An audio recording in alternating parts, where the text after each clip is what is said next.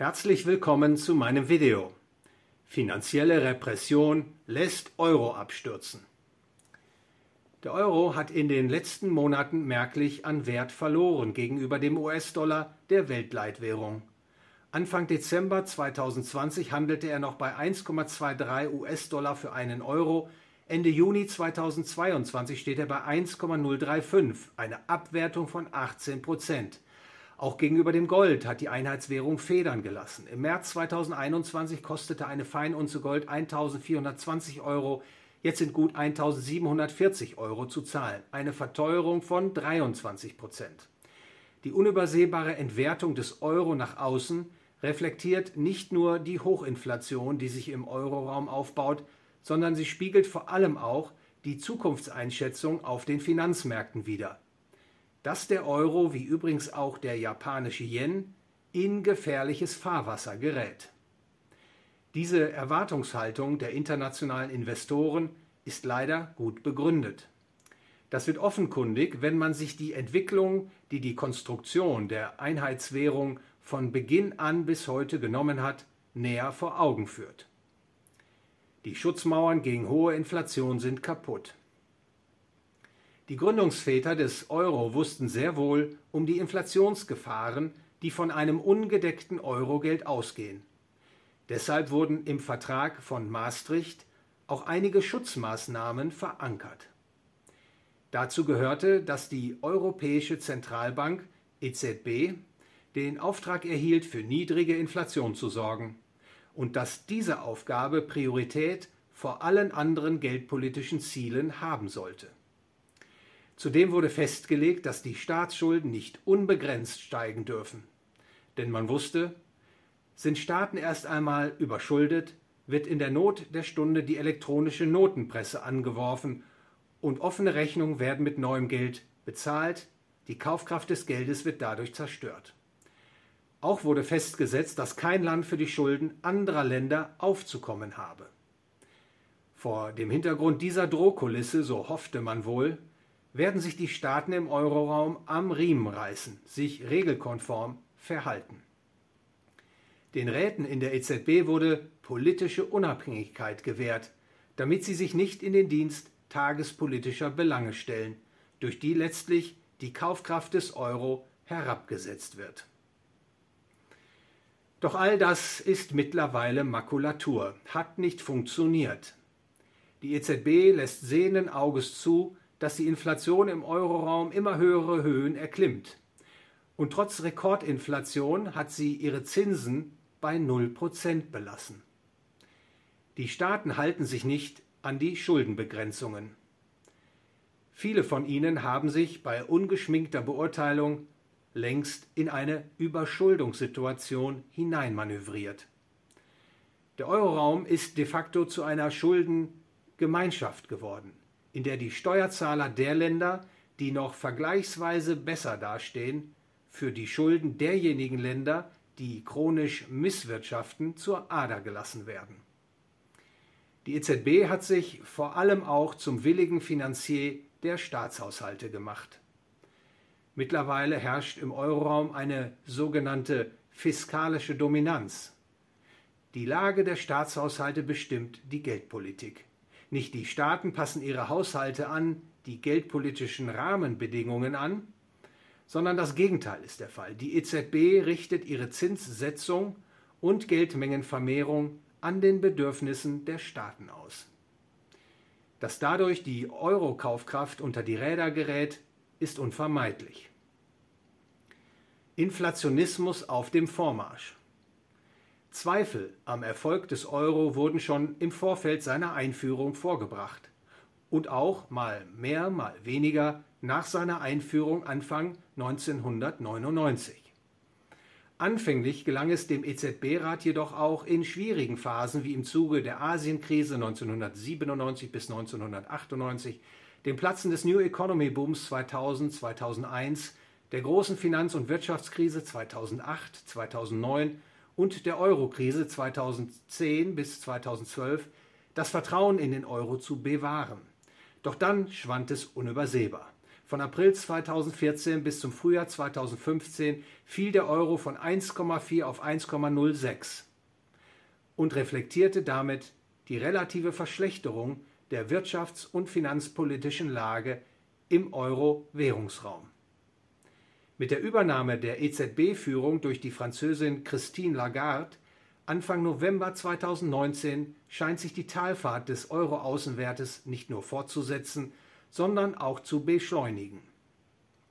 Bestanden noch Zweifel an der Entschiedenheit von Frau Lagarde, die Inflation herunterzubringen, so wurden sie nun zerstreut. Zitat: Ich glaube nicht, dass wir in ein Umfeld niedriger Inflation zurückkehren werden. Zitat Ende. So sagte Frau Lagarde am 29. Juni 2022 auf einer Konferenz in Portugal.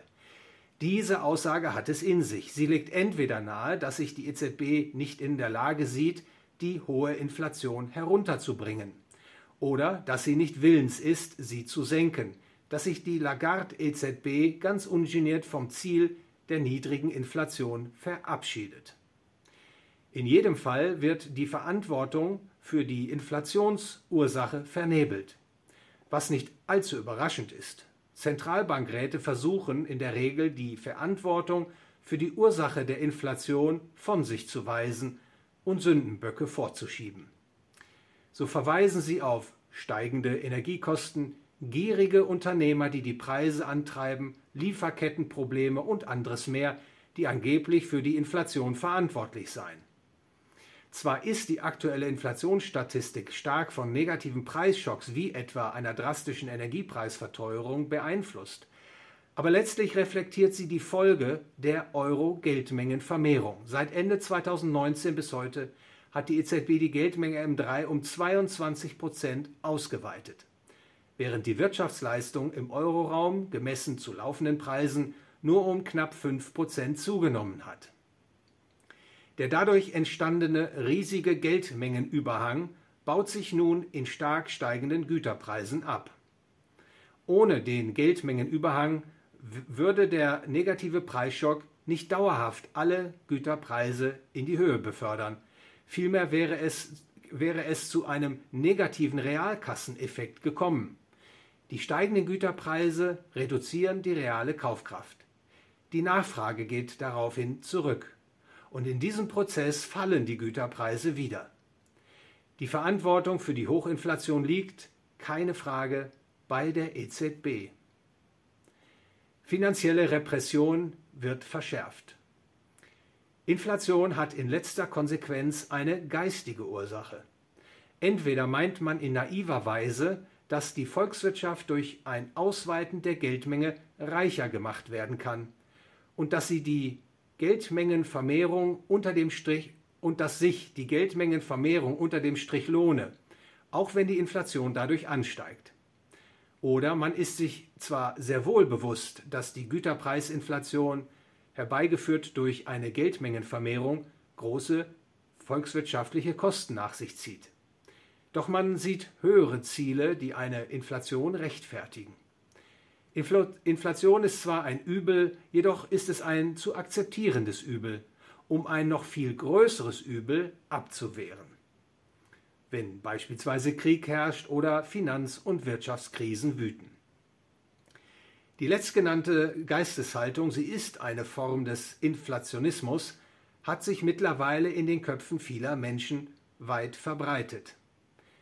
Das erlaubt es den Zentralbanken, die Geldpolitik zu verfolgen, die die Inflation in die Höhe treibt und gleichzeitig die Zinsen auf sehr niedrigen Niveaus festzuzurren, sodass der Realzins, also der Nominalzins abzüglich der Inflation, negativ ist.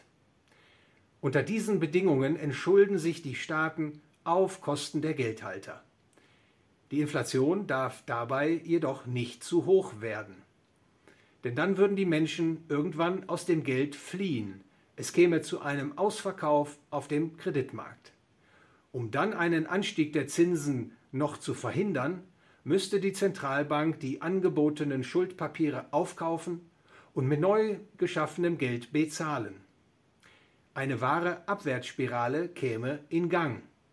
Die Geldmengenvermehrung verstärkt den Auskauf, den Ausverkauf auf den Schuldpapiermärkten, der wiederum eine Vermehrung der Geldmenge durch die Zentralbank zur Folge hat.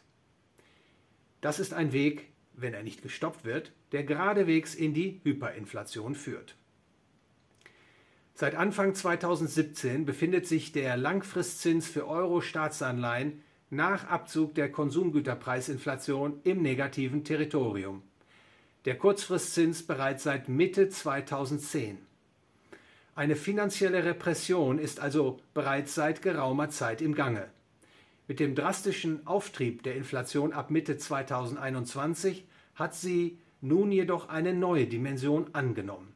Die Umverteilungswirkungen sind gewaltig. Schuldner gewinnen auf Kosten der Gläubiger.